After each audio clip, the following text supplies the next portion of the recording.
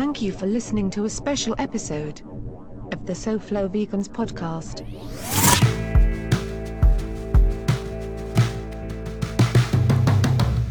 Hey everybody, welcome back to the SoFlo Vegans podcast. I'm your host and founder of SoFlo Vegans, Sean Russell.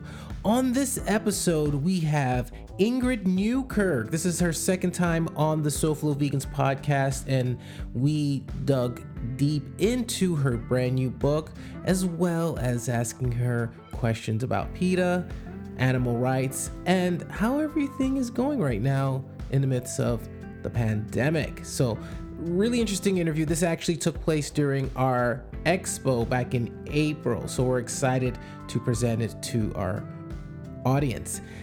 And this episode, yes, it is sponsored by Hungry Harvest. We want to thank them so much for believing in SoFlo Vegans and our mission of making South Florida a global hotspot for veganism. So skip the store, avoid the crowds, and get farm fresh produce, kitchen staples, and vegan pantry items delivered right to your doorstep, starting at just $15. Every time you receive a harvest, you're contributing to the fight against food waste and hunger in our community.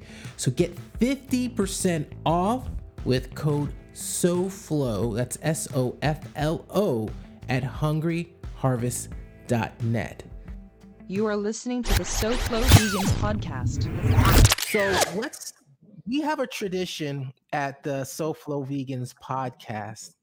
And what we do is we ask our guests to tell us how they got started on their vegan journey. I don't think I got around to asking that the last time that we spoke with each other. So in honor of that tradition, we would love to know, how did you first get started? What seeds were planted for you to go down this path? Well, I was a very slow learner. And so I have a lot of understanding for people who don't get it initially. It took me a while. I grew up with a father who was a gourmand, and together we basically ate our way through the animal kingdom. And I have to tell you that when I was about 19 or 20, liver and onions, I would go anywhere for it. And I would use raw steak and put a raw egg in it and mix it up and eat it. So I am not somebody who grew up as a vegan or a vegetarian or anything near that. But a series of events changed me. And it was one at a time. The very first thing was snails. I used to eat snails. And I'm a bad cook. But I bought some live snails in a market, this Italian market. They said, oh, they're easy. You can just take them home, you soak them overnight, and then you saute them in some chablis and garlic. And I thought, well, I can do that. So I had them in a paper bag in my car. I was driving through the countryside to my house, and I got the feeling I was being watched. And I thought, there's no one here. I looked over, and the snails had forced open, and they do this. In my book, I talk about this in another way, but they came to the top of the bag and had pushed open the top, and they were all up there looking at me with their little horns, looking. So I took them and let them go in the bottom of my garden. Oh, that's nice. I probably violated some federal law, but I wasn't going to eat them. So that was the end of snails. Next came lobsters. Somebody took me for this gorgeous dinner for my birthday. I think I was 19, in Philadelphia, a lobster restaurant. And they brought 2 lobsters to the table on a silver platter, alive, and you had to pick your lobster. And I did. And the lobsters were waving their antennae at you. And I said, I'll have that one. And they said, broiled or boiled? And back then, I was so oblivious. I had no idea that if you say broiled in a restaurant like that, they slit open the live lobster's back, put butter all through it, salt and pepper, and shove it under the grill. Oh, wow. And so I said broiled. That lobster came back. We were having a great time. We had some beautiful wine, and it was a lovely event. I took that first bite of lobster, and something must have triggered, something must have hit me subconsciously. I burst into tears because I realized the only method of communication those lobsters had was to waggle their antennae. They didn't speak English. They don't have voices like anybody else. And I had taken his life for my birthday. So that was the end of all shellfish, all mollusks. That is gone. And the next thing, I'll just leave you with the one, because this is the slow learner story. I was a law enforcement officer in Maryland. Oh, and I went to a farm where the people had moved away and they had left the animals behind. And the animals had starved. They had had a party and they had had broken glass in the stalls and the animals were cut up, but they were all dead except for one little pig. And I took that little pig outside and I put his head under the water pump and held up his head so he could drink. And he made these little sounds of gratitude. That's all you can say. And then I sent him off to the veterinarian. I was going to prosecute those people for failure to pay rent, for abandonment, and so on. Driving home that night, and this was before we had microwave ovens, I thought, oh, I'm starving. What have I got to eat? And I thought, oh, great. I defrosted the pork chops. no. And then, ding, ding, ding. I thought, hang on a minute. I'm going to prosecute those people for what they did to that little pig. And yet I know in my heart, and now I know with my eyes from later, I know in my heart, as we all do, that a slaughterhouse is a hideous place. And the pork chops came from a slaughterhouse, from a pig who couldn't have wanted to die. So that really was the beginning of that. And later, somebody razzed me terribly and said, what are you putting in your tea? And every morning I had a cup of tea with condensed milk in it. And I said, it's condensed milk. And he said, well, you don't eat veal, do you? And I said, no, of course not. I would never take a baby cow away from his mother for veal. And he said to me, so how do you think you get the milk? Don't you have to take away the baby cow? Isn't there a bit of veal in every glass or drop of milk? And I said, but they don't kill the cow, do they? They don't kill the cow. You hear that. And I said it. Oh, how mortifying. And today, if someone says that to me, I always say, oh, really? Where is this massive retirement home for cows? Because I've never seen one. They all get kicked and prodded down the ramp to their deaths, the same as the beef cow does, except those mother cows are in worse condition.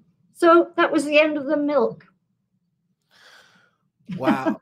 So it seems like every step of the way, there is this connection to an actual living being that made you, quit that particular type of eating that type of animal. So my question to you is, with everything that you just said, take us into the creation of PETA, because that's a story that I don't often hear. So how did you go from having all of these revelations to saying, I want to, be one of the co-founders of actually, I'm sure you could have forecasted of where it would have gone when you first started, but let's just say, I'm going to start something that, is going to be for the protection of these animals. So take us through that. It was definitely because of these experiences and more. I thought, I grew up loving animals. I really would say that because I adored the dog who was in my house when I was born and who I grew up with. His name was Shawnee. We did everything together. He was like my brother. I could feel what he was feeling. He could feel what I was feeling. I slept in his bed. He slept in my bed. we both went in the car and got car sick at the same time. We would always just be ready at the same time. My mother would stop the car. But I didn't realize how animals are treated. I'd never been to a factory farm. I'd never seen inside a laboratory until much later. And that was another experience I had that woke me up. I'd never done any of these things that took you behind the scenes to where animals are caught in steel traps to make a fur coat or something. But as my experiences grew, and I did actually find when I was a law enforcement officer, 2 steel traps set behind a 7-Eleven. And these young kids had bought them. They're just, $3 a piece. Excuse me. And I'd set them out there, and they caught a fox and they caught a squirrel. And I'd always had a fur coat since I was 19. So that was another revelation. And I thought, if I love animals and I've had all these revelations, there must be lots of people like me who just don't know. So I should start a group and make sure they can see what they're supporting and give them the alternatives. And so PETA was started with that in mind. And how did PETA look? So this was the early 80s. Like, what was the time frame? It was 1980, actually, exactly 1980. So we're 40 this year, and I'm 70. Look at those wrinkles. Well, congratulations on the milestone of reaching 40 years for PETA. And how did it look back then? Because obviously we didn't have the technology, the way to communicate right now. So how did you get the word out, and how did you slowly begin to build it? That's an excellent question, because people who are 20 today would just laugh themselves silly as to what we had to do. Of course, there was no internet. Mm-hmm. There were no answering machines. There were no fax machines. There were no mobile phones. There was nothing like that. So you had to basically hand draw things, type things, cut and paste things, make your own leaflets, have them printed at a printer, and go out somewhere where people were gathering and hand them out individually. And then, much as today, you had to try hard to get into the press. And it was mostly newspapers then, or radio shows. There were some talk shows initially. And people were more inclined to give you time to discuss the issue. Today, things are a soundbite. They're like this and they're gone. But it really was, if you wanted to telephone someone, they had to be home or you couldn't reach them. So it was painstaking. And we came out with our first newsletter. We put it in the mail and we sent it out. And we just talked to each other, had work parties. That was it. And right now, there's been, especially last year, and I'm sure you felt it was a huge year for veganism, just as far as the awareness that was getting out there, especially in the mainstream press and what have you. But what are some of the milestones that you would point to for PETA over the years that you were, I know we watched a few earlier, but like some of the big milestones that you would want to showcase? Well, the little video earlier was just the last 3 months. Wow. So that tells you every day we win something. We're coming out with this week's victories on Monday. And I think some of them will knock your socks off. Of course, at the moment, we are very, very caught up in trying to get animals into the stories about the pandemic. But for me, I think the biggest one is not very sexy, but it's the fact that we were able to put together the biggest youth movement of any social movement that ever has existed. And because the kids have got to come in, the college students, the young people, the children, I mean, they are the Greta Thunbergs. There are lots of them, the Greta Thunbergs of the animal rights movement. You may not know them by name, although some of you know Genesis and people like that, who are just fabulous. So building that was so important. And we have PETA 2, and we have PETA Kids, and we now have the SOS, which is Stop Our Supremacism, Stop Our Speciesism youth campaign. It's all youth driven. If you ask me about concrete cases, I would say in 1981, we got the first conviction ever in the United States of an animal experimenter for cruelty to animals, and the first search warrant that allowed animals to be taken out of the lab. 17 rhesus monkeys who had their backs operated on and their arms rendered immobile and who were kept in terrible conditions. We got them all out and we got the experimenter convicted. A little while later, we stopped head injury experiments at the University of Pennsylvania, conducted to test crash helmets on baboons. And then we stopped all the car companies in the world from using animals like pigs and baboons in car crash tests, which is why you see the mannequins. We talked about this before, I think, on your show. Is why we see the mannequins, the crash test dummies in the commercials now, is because PETA stopped those hideous animal tests that all the car companies except Mercedes did all over the world. Wow. So behind the scenes of a lot of the things that we've seen was PETA was like, so what exactly is that you do behind the scenes when you're putting out these calls? Like, can you take us a little bit into that process of what PETA is actually doing behind the scenes? Yes, we have different departments that do different things. But if we find, for example, a company, whether it's a household product company or it's a car company, whatever it is, if we find that they're doing something cruel to animals, then we first write a letter to them. We go to the top and we write a letter and say, we've discovered you're doing this. Here are the alternatives, which our research department looks into very carefully. We have 19 scientists on staff. We have a coronavirus researcher on staff, oncologists, you name it. So nanotechnologists. So we do our homework. We come out with the alternative to the cruel thing. We write the letter. We phone them up and we try to meet.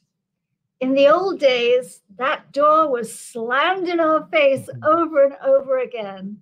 Nowadays, many companies are a little bit too nervous. They know it's PETA. PETA could do something. Mm-hmm. So they often will meet with us. And when they meet with our scientists, we'll show them a better way. And we'll show them the economic advantages, the public relations advantages, and the ethical advantages. But a lot of companies say no. The Iditarod, that hideously cruel dog race in Alaska, we've met with them, but they ain't budging right now. And so you saw in the video, we just got Alaska Airlines to withdraw its sponsorship. We've had Chrysler withdraw its sponsorship, an investment company withdraw its sponsorship. And we go to all the sports shows and we say, don't you dare show the Iditarod, because 150 dogs have died in that race. And that's something they won't tell you, but we will. And here is all the information. And here's our undercover investigation. And we'll win. It's just they're going to fight us and we're going to fight back. But good is on our side. And tenacity is our middle name. And we're going to win. And I want to get back into so many questions I have in regards to PETA and just as an organization. That's what drives me, to see the inner workings. But people listening right now, let's go into the book, the Animal Kind book, and talk a little bit about what inspired you to write this book at this time. Let's start with that, and then we'll go a little bit into what's inside of the book.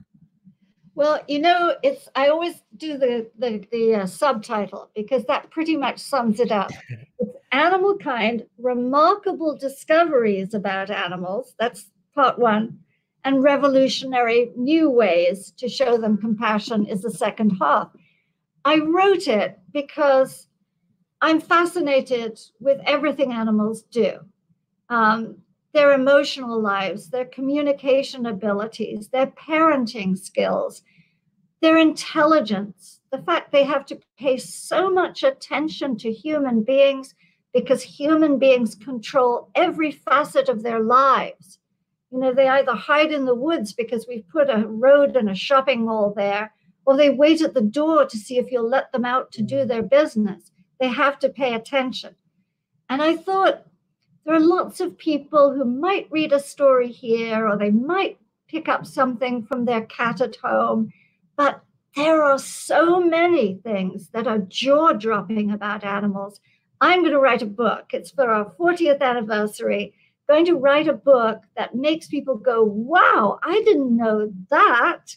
And then because they know who animals are and how incredible they are, the second part would be, and here's what you can do about it.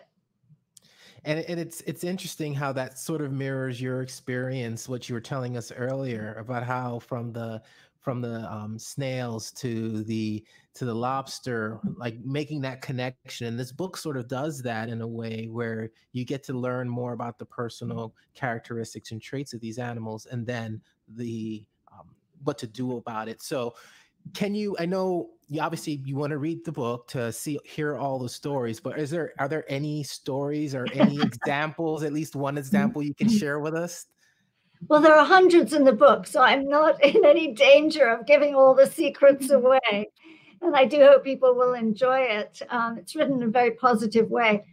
There are so many. I didn't realize that dogs, for example, I knew they had enormous sensory capabilities, and I knew that they can actually smell biochemical changes in your body so that they can know if you're about to have an epileptic seizure or if you have a cancer somewhere.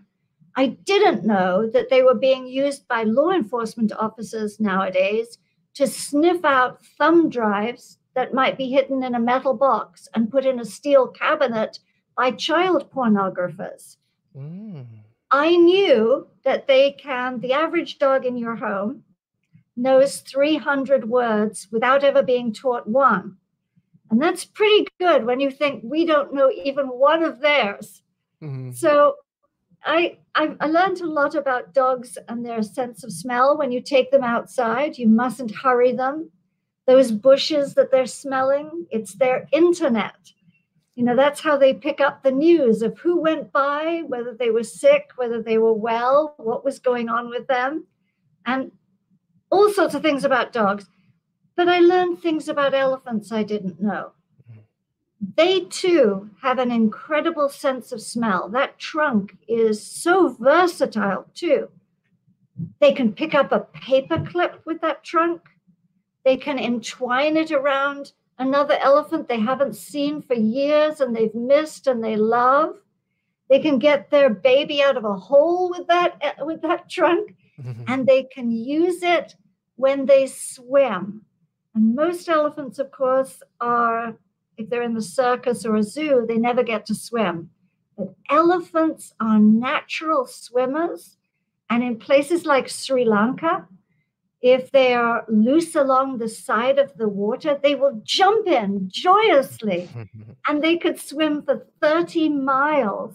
And they'll stick that trunk above the water like this as a snorkel as they go along. And of course, they communicate subsonically a mile or two away from one herd to another. And it's not just that the other elephants so far away know, oh, somebody's rumbling over there. They know what it is. It's language. So if there's a drought, they know that those elephants are saying, we found water.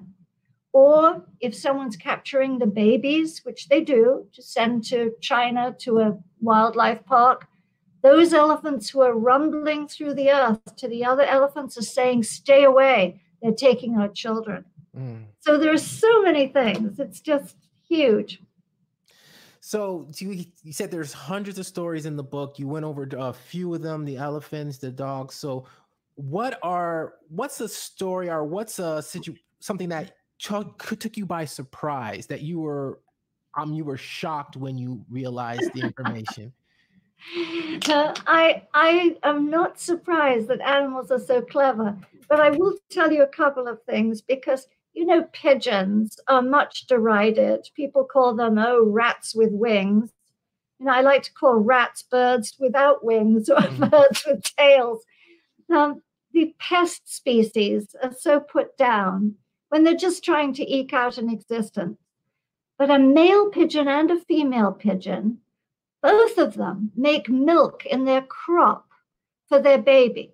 And if you see two pigeons together and one pigeon has their beak down the other pigeon's, they could be kissing because they're very sensuous. They marry their high school sweetheart and they're with them at the end of their life. So they could be kissing, but they also could be one or the other of the parents feeding their baby. And they are so loyal. They take turns taking care of the kids. And they really do. They equal out the time. All birds are like that. There's a story about two storks in Croatia. And one, they fly from this little village in Croatia down to South Africa every year, thousands of miles. Every winter they go down there. Every summer they come back, except this pair, only the male goes because the female was shot by a hunter and she can't fly. She was rescued by a teacher. He helped make a beautiful nest for her on the roof of his house. He winters her over inside his house every winter. And every spring, she goes back on the nest and the whole village comes out on the exact day that the male is due back from South Africa, and they're all waiting for him, and so is she. And he comes back into the nest, and they raise a new brood of chicks every year. One year, he was 6 days late, and everybody was extremely worried. Who knows what ordeals he'd had to go through, but 6 days later, he turned up, and there they are together in love in the nest. So you talked a little bit about stories, and thank you for sharing that story for me. I knew I can get one more out. I'll give you 5,000.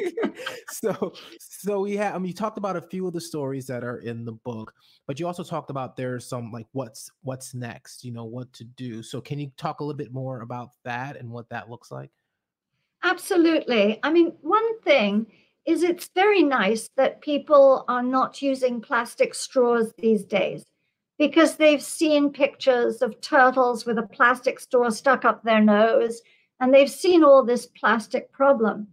But the thing is this, in the book, for example, in part 1, I talk about a little fish called the wrasse.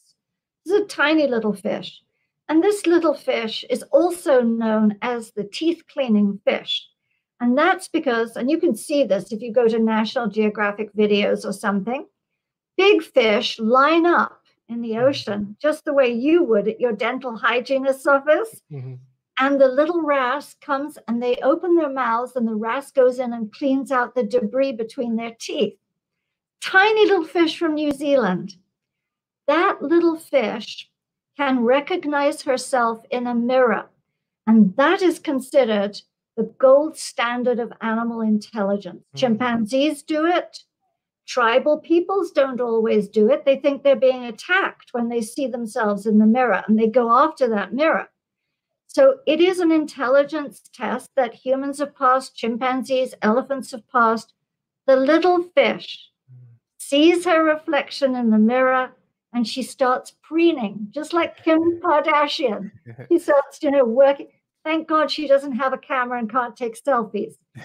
But I say, these little intelligences out there, if you want to save the ocean and you want to save sea life in the ocean, it's not just plastic straws. The number one thing is don't eat fish because the discarded fishing nets from the trawlers, the fishing hooks and the line, the plastic filament, all that stuff is the number one destroyer of turtles, dolphins, all ocean life.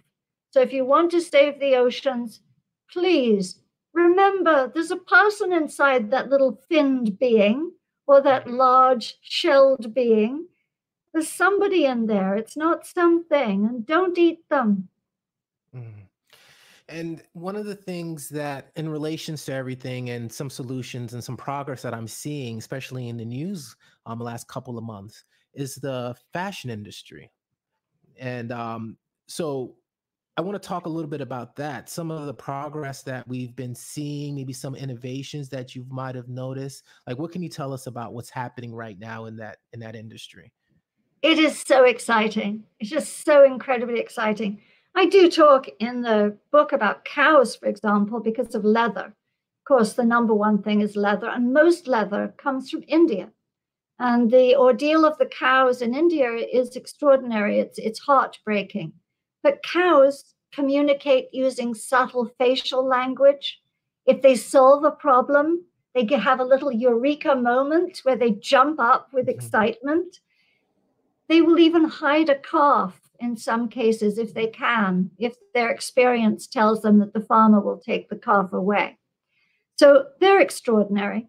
All animals, of course, are. We've done these undercover videos inside crocodile farms in Zimbabwe, alligator farms in Florida, in Texas, where they're raised in abject filth and they're killed in abysmally cruel ways.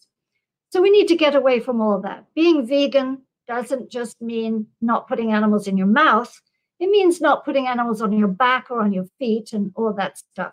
Today, we have the luxury of having pineapple leather, grape leather, apple leather. Somebody was telling me about a mulberry leather just the other day. We have all natural fibers that we can use. We've always had cotton and corduroy and satin and so on.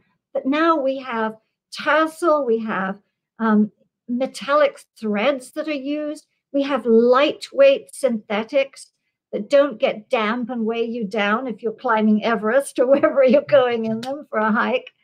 We have fabulous fabrics, and they're all, even the ones that are synthetic, are better for the environment. There have been studies now that show, you throw a leather coat outside your window, come back 20 years later, it's still there because it's not natural. It was treated with harsh chemicals called mordants to stop it from decomposing.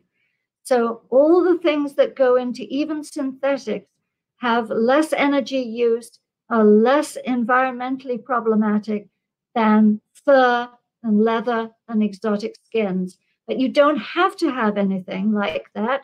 You can use natural things, jute, hemp, who knows what, cotton and so on. And you can use these new wonderful fruit leathers, which are coming out now for skirts and belts and everything imaginable. And I love Tom's shoes are my favorite in the world. So, wow. Okay. So we talked about fashion. Let's talk a little bit about food. And what's going on in that space, because obviously everything that's being created, like with Impossible and Beyond, and a lot of the clean meats as well, it's lessening the amount of the need to slaughter animals for the food that people eat. But what are your thoughts on those innovations as a whole? Well, they're phenomenal. I mean, 40 years ago when Peter started, we never would have imagined. We had such an uphill climb, and you could go to the store and there was really nothing unless you knew how to cook vegetables and you ate fruits and you could buy nuts and grains. But there was nothing that was a taste alike. You could go to a co-op and get a powder that was soy and then mix it with water and whisk it up and try to make a soy milk. There was what we have today is almond cheese, rice cheese, soy cheese, all these things, Miyoko's cheeses. There were no fake hot dogs or burgers. So Beyond is a dream come true, because Beyond is really a meat eater's vegan burger. And I really challenge anybody to serve a meat eater one and not tell them and have them guess that it wasn't meat. They can't do it. But we have people now, wonderful, innovative companies that are coming up with fake fish and caviar that's the same as caviar, and I've tasted it. I told you my father and I ate our way through the animal kingdom. We ate caviar. So caviar tastes almost identical to it. There's sometimes a little bit of a taste difference. You have everything you could ever want. There's a restaurant that's serving fake eel, and there is even something like fake blowfish. You think, who wants that? But really, if you want it, you can have it. There's a Japanese restaurant near our headquarters in Norfolk that serves a sushi with fake lobster or fake crab. They have fake salmon steaks. So people say, well, why do you want fake? Well, I want fake because I grew up with those tastes and I'm used to them and I like them. My taste buds think they're okay, but I certainly don't want to give a plug nickel to anybody to slit an animal's throat, hang them up on a hook, put them in the transport truck, have them afraid, clip their ears, cut off their beaks, and all the other ghastly things that are done that don't make us a civilized species at all. Mm-hmm. And in your journeys, have you come across any fake liver? That's an excellent question. I haven't gone looking for it, but I'll tell you this. I grew up, a large part of my childhood was in England, and there is a favorite, what they call a working man's pie. It comes in a tin, has a beautiful flaky pastry crust, and it was steak and kidney. And I liked kidneys too. And every night when I got home from work, I would stop at the corner store and it's called a Fray Bentos steak and kidney pie. And I would put it in the oven. Our Peter UK has met with Fray Bentos, and they have just come out with a new vegan pie. And when we met, they said, well, we can do fake steak, but we can't do fake kidney. And Dawn, who works for us, said, you can do kidney bean, can't you? So this is the Fray Bentos steak and kidney bean pie that has just come on the UK market. And they're serving fake chicken at KFC in the UK. I just had that when I was over there before the pandemic hit. Great stuff. And just speaking of the UK for a little bit, I mean, part of what I do is I follow the news daily, and there always seems to be things coming out in the UK, and I just make up that it's like a test market to see eventually what they want to do in the US. But what are your thoughts in terms of the growth of these restaurants adopting these alternatives in the United States? What do you see as the potential, and how long before we start seeing, the same, turnaround that Australia and Germany and the UK have in the US? Oh, it's coming. It's coming. I think you're right that the UK, it's a little island. So it is like an ideal test market. And you can see if it flies there, and then you can spread it out. And of course, KFC in Atlanta test marketed the vegan chicken, and it sold out in 5 hours. And they have a couple of other states that test marketing it now.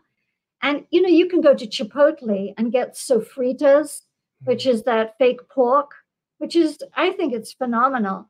But everywhere you go now, you're getting pizza chains are converting to vegan cheese. I mean, it's not the healthiest thing to have any cheese, vegan or not, but it's there. It's everywhere. Uno's, I think we just saw in the video, has just agreed to have, fake meats and vegan cheese. So I am feeling extremely optimistic with the pandemic. People went to the store and they started to hoard, and they knew just instantly, you cannot hoard dairy milk. It goes bad. Or dairy. So they got plant milk, and it might have been the first time in their lives. They've got shelves and shelves full of almond milk, macadamia milk, rice milk, soy milk, chocolate flavored, you name it. So all this is happening, and doctors are more and more saying, if you're worried about diabetes or heart disease or cancers, you need to go vegan. You need to get the meat and the dairy. Most important, get the dairy out of your diet. And there's no excuse nowadays. You just wander into any supermarket, even in a small town in the middle of nowhere, and you will find in the freezer case, in the refrigerator case, on the shelves, a wealth, a plethora of ingredients and ready-made meals. You just can't go wrong.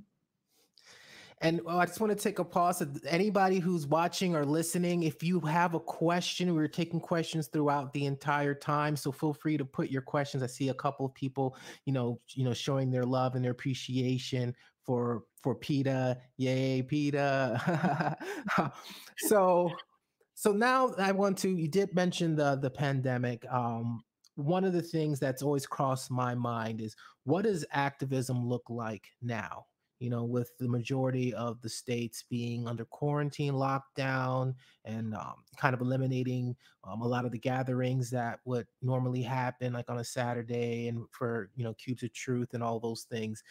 What's some advice you have for people out there, how they could still stay active and show their support for the animals? It's vital. It absolutely is. So wherever you go, wear your proper mask, or make one yourself, easy peasy. With a magic marker, you can put your message on your mask, and you're going to be wearing it all the time. Everybody can read it. We say, please also, if you've got a window, stick a sign in it and just say, love all, including the animals, go vegan, or whatever you want to say, stop animal experiments. We just had a drive-by demonstration day before yesterday at the National Institutes of Health. So you can demonstrate, you can stay in your car, you can plaster signs on your car.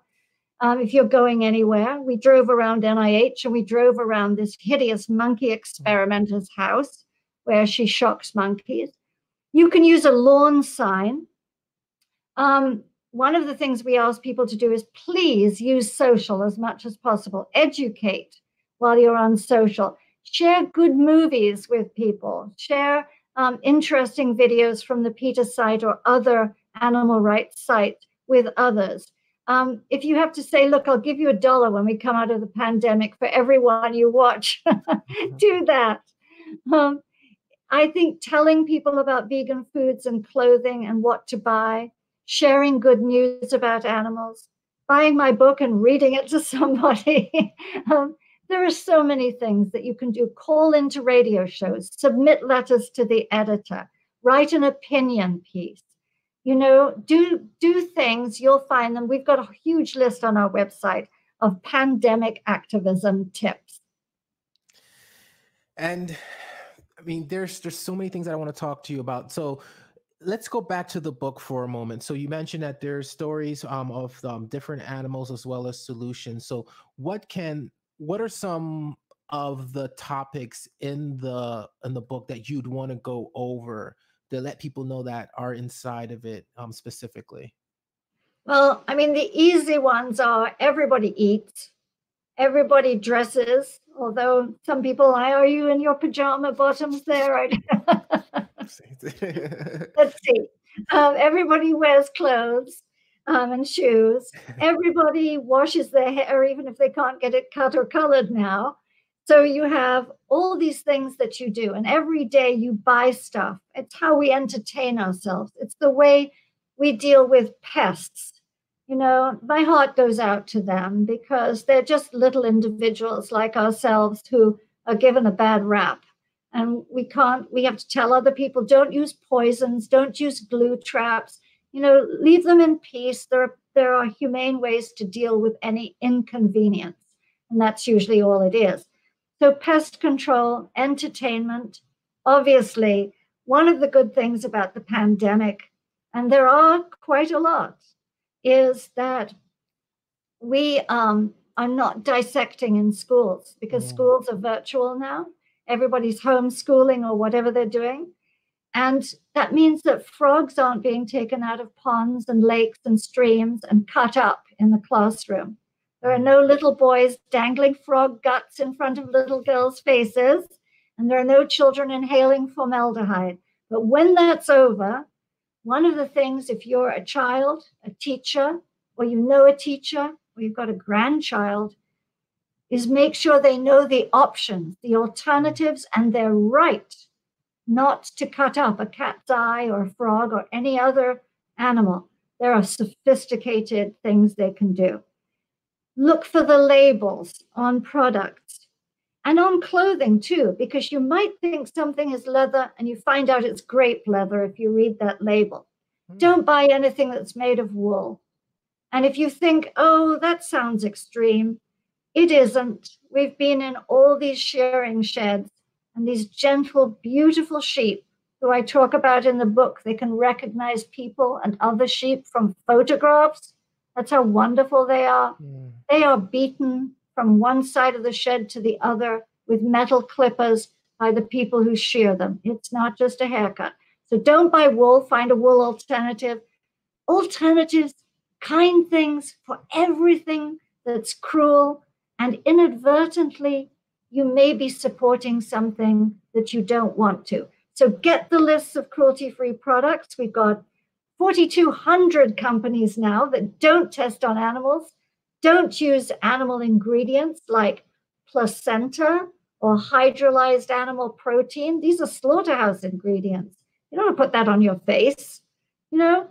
So all those things are very, very important. And support legislative initiatives, talk to your representatives, and go on the website and see, please, who we need you to contact now. The Iditarod sponsors, the people who are doing awful things to animals in circuses, please get in touch with us, look at the website, see where the action alerts are needed, and join the army of the kind. And while you were speaking, a few people did leave their comments in here. We have one from Susan Hargraves.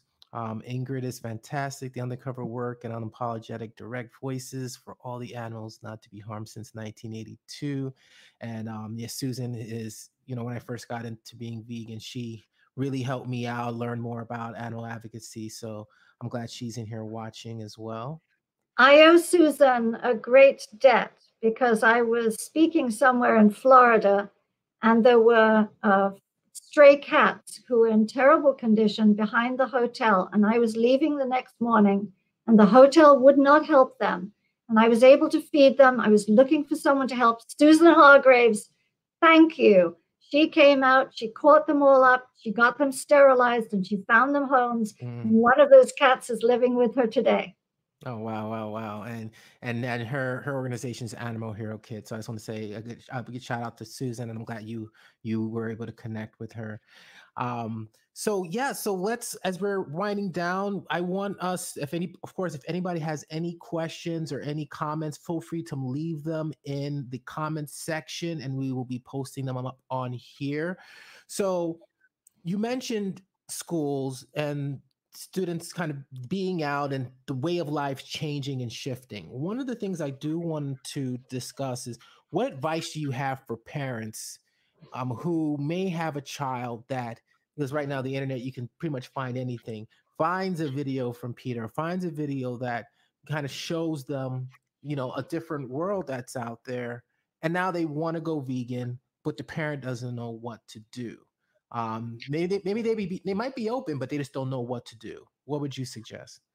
Well, if the parents have any doubt about how healthy it is to go vegan for the child, there should be no doubt. There is the Physicians Committee for Responsible Medicine, and I think you have Dr. Neil Barnard speaking tomorrow night. And the PCRM.org has all sorts of advice for parents. At PETA, we have every recipe that you could ever want. And there are other websites like goveg.com that have tons of recipes, some easy, some, exotic, whatever you want. You can have a fake little dinner party for your children if you like. I think the thing to do is to find out what they like to eat and then try to gradually show them they can eat things like that, but be vegan. There are wonderful books online, and I'm sure that Susan Hargraves' organization, Heroes for Animals, that she knows, and on her website too, we'll have a list of kids' books. We give away kids' books on our spay and neuter clinics to the kids of parents who bring their animals in to be fixed, and the kids adore them. There are stories about, a turkey who got away from Thanksgiving dinner and ran. And there are wonderful, appreciative things. There are fabulous rescue videos on our website. and videos about a chicken who runs up to greet the child coming home from the school bus every day. Things that just warm your heart, make you see that we are all in a great orchestra of life. Everybody plays a different instrument, maybe, but we're all in this together. We're all brothers and sisters under the skin. So, parents have got, the pandemic will be over before they've had time to do everything they need to do with those children. And as you mentioned, you have different types of PETA organizations. You have PETA, PETA 2, PETA Kids. So what exactly is PETA 2? Well, PETA 2 has just been folded into PETA SOS, which is about stopping supremacism or speciesism. But it's really for the teens to 19 or so. And then some college students are involved in it.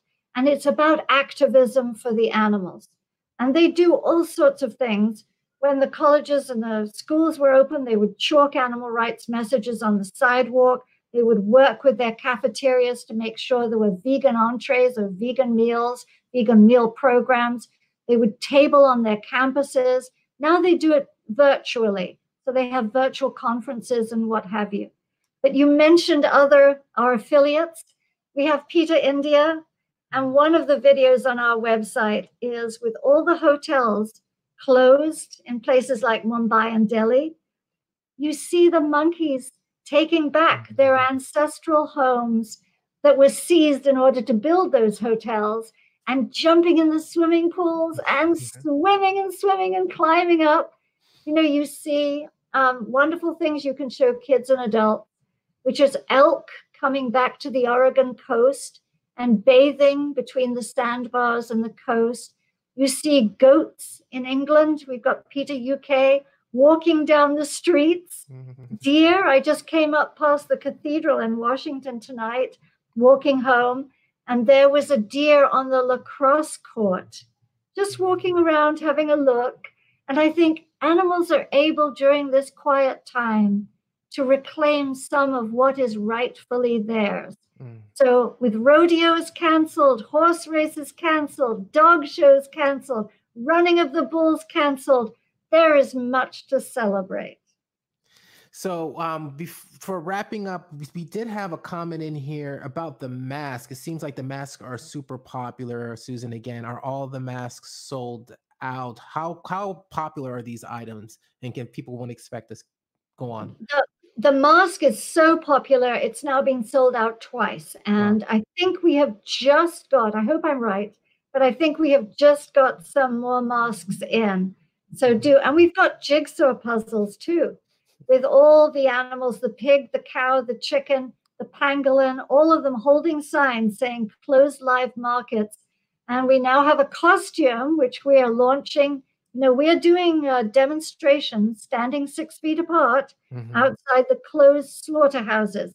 And we now have a new costume. We have done the Grim Reaper, and we have done some wonderful man cycled in South Dakota in the snow to stand outside Smithfield when it closed with a sign saying, keep it closed permanently, stop pandemics.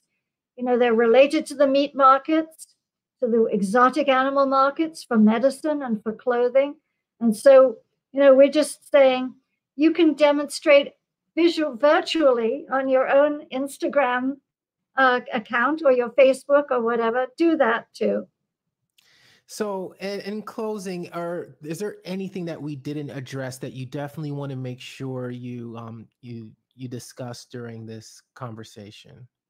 Thank you for asking that. I mean, there's one thing that's very dear to my heart, and that is, please, please, please, if you're watching, don't just watch, do, because it is going to take all of us. We have to grow this movement. We have to teach others.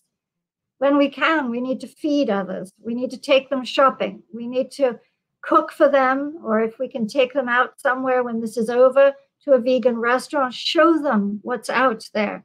Look after them. If there's a baby shower, we're going to buy that baby something cruelty-free. If there's a birthday, if it's your birthday and someone says, what do you want? You can do that now. You say, please, I'd like you to go vegan for 2 weeks for me for my birthday. You ask me what I want, that's what I want. Um, we have to grow the movement. We cannot hope. Hope is grand, but action is what it takes. And that means overcoming any hesitation, embarrassment, anything else, and saying the truth, talking about the facts, opening people's eyes, opening their hearts, opening their minds, and just doing until we have made a vegan world or close to it, because that is everything. It's not enough to wish. Wishing doesn't get us anywhere. It's what are you doing as an individual, because you count. You have the power of the purse, and that is worth everything. And your voice and your typing fingers, use them. And I want to thank you so much for taking the time to come onto our virtual expo, to share your thoughts, to talk about your book. And the last thing I want is for you to tell everybody once again about your book, where they can get it, and what they can expect. There's the book. It's called Animal Kind: Remarkable Discoveries About Animals and Revolutionary New Ways to Show Them Compassion. Lots of happy stories, lots of anecdotes, lots of things that I hope will make your jaw drop as to how fabulous animals are, and then lots of new ideas about what to do. Available on Amazon, anywhere you get your books these days, since the stores are closed, and available at PETA.org too, and lots of tips on PETA.org too. So anything you want, even a vegan mentor, we are here for you. Spotlight commencing in 5, 4, 3, 2, 1. I'm Joel Corbello from Bomb Cookies, and we're with SoFlo Vegans. Today we're going to do our signature house cookie. We call it the Double Chocolate Bomb. We call it the Double Chocolate Bomb because it's got pretty much a little bit of everything. We sourced these really cool vegan sprinkles from a company called Fancy Sprinkles. And we call them, bomb sprinkles, vice sprinkles, because they remind me of those 80s colors. As you can see, the teal, the pink, the white. Bomb cookie is I tell people, the ultimate cookie experience. In one purchase of our cookies, one bite, you just contributed to making our planet and our community a better place. We source nothing but the greatest ingredients, high organic, high quality, sustainable, always when available, non-GMO. All our cookies are plant-based. One of the things that makes this cookie very special is the amount of chocolate we use. We have chocolate ganache. We use 2 different kinds of chocolate sourced from Verona. We have our 52% and our 61%. We use organic sugar, which is what makes it completely 100% plant-based. A lot of people are not aware that the sugar that people use, regular cane sugar, is milled through a bone. Therefore, it's not plant-based. Now we're putting in Earth Balance plant-based butter. We always start by whipping the sugar, the butter, and afterwards we're gonna add the almond milk. One of the binding agents that makes this cookie, puts it together, is the tapioca flour that we use, very important.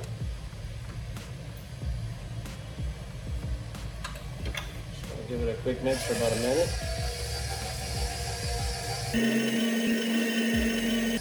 Making cookies is more than just a recipe. It's how you put everything together. Making sure that the butter and the sugar is not overworking the batter is what makes a soupy cookie, make it very flat. And why did we start a cookie company in the middle of the pandemic? We thought about it very hard. There were other choices, other things that we wanted to venture in. But we realized, other restaurant concepts are high in inventory. You have all this product that you're hoping to sell. What if you don't sell it? What if it spoils? Cookies have a higher shelf life. We make our cookies in small batches. We don't make huge batches. We don't freeze our cookies all the time. We focus on quality. We focus on using the best ingredients so that the end result is the ultimate cookie experience. You can have the very same experience as a Cinnamon Toast Crunch. The difference is we're not buying Cinnamon Toast Crunch at the supermarket. We're gonna make it. Instead of buying Fruit Loops, we're gonna figure a way of making it. We source vegan marshmallows. We source butterscotch chocolate chips. We source vegan M&Ms. So all these things exist. They just cost a little more. Yes, they cost more, but it's worth it. It's worth it. It really is. Bring it down. What I like to do, I always make sure that whatever's in the bottom gets stirred as well. I put in the vanilla and the almond milk.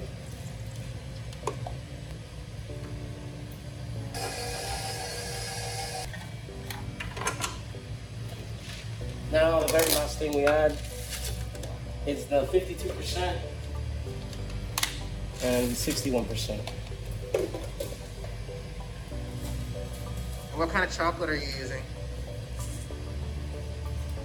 I am using Verona chocolate. Verona chocolate is like the Rolls Royce of chocolate. It's a very... One of the special things about this chocolate is knowing where your chocolate comes from and how it's processed. They are also one of the few that have plant-based chocolate. Unfortunately, a lot of the chocolate in the world is processed with dairy or eggs. But we avoid that. And they also have fair trade, GMO-free, which is very important to us. The sheet tray is what we're gonna bake our cookies on. We always cook parchment paper. We bake most of our cookies at 350 degrees. Very dry oven, no fan at the moment. Spray a little bit so it doesn't stick.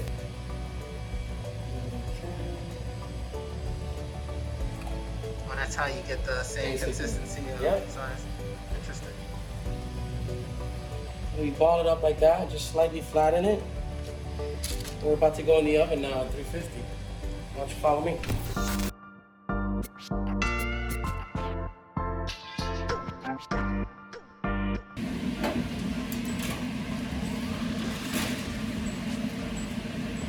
So we'll go in there for about 15 minutes and we'll turn the cooking around every 6 minutes. We're located on 1831 Ponce de Leon, Coral Gables, Florida.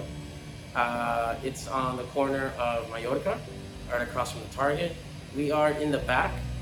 We are open Tuesday through Saturday from 12 to 8 p.m. We do have a cutoff time for next day delivery, 3 p.m. DM on Instagram, follow us at bomb_cookie_ or Facebook Bomb Cookies. You can place your order or call me at 786-556-5639 and you can place your order and we'll be happy to take care of you. We also offer gluten-free and keto-friendly cookies upon request. And please check us out again at Instagram and follow us. To watch the full version of this video, go to youtube.com/SoFloVegans or become a member at SoFloVegans.com.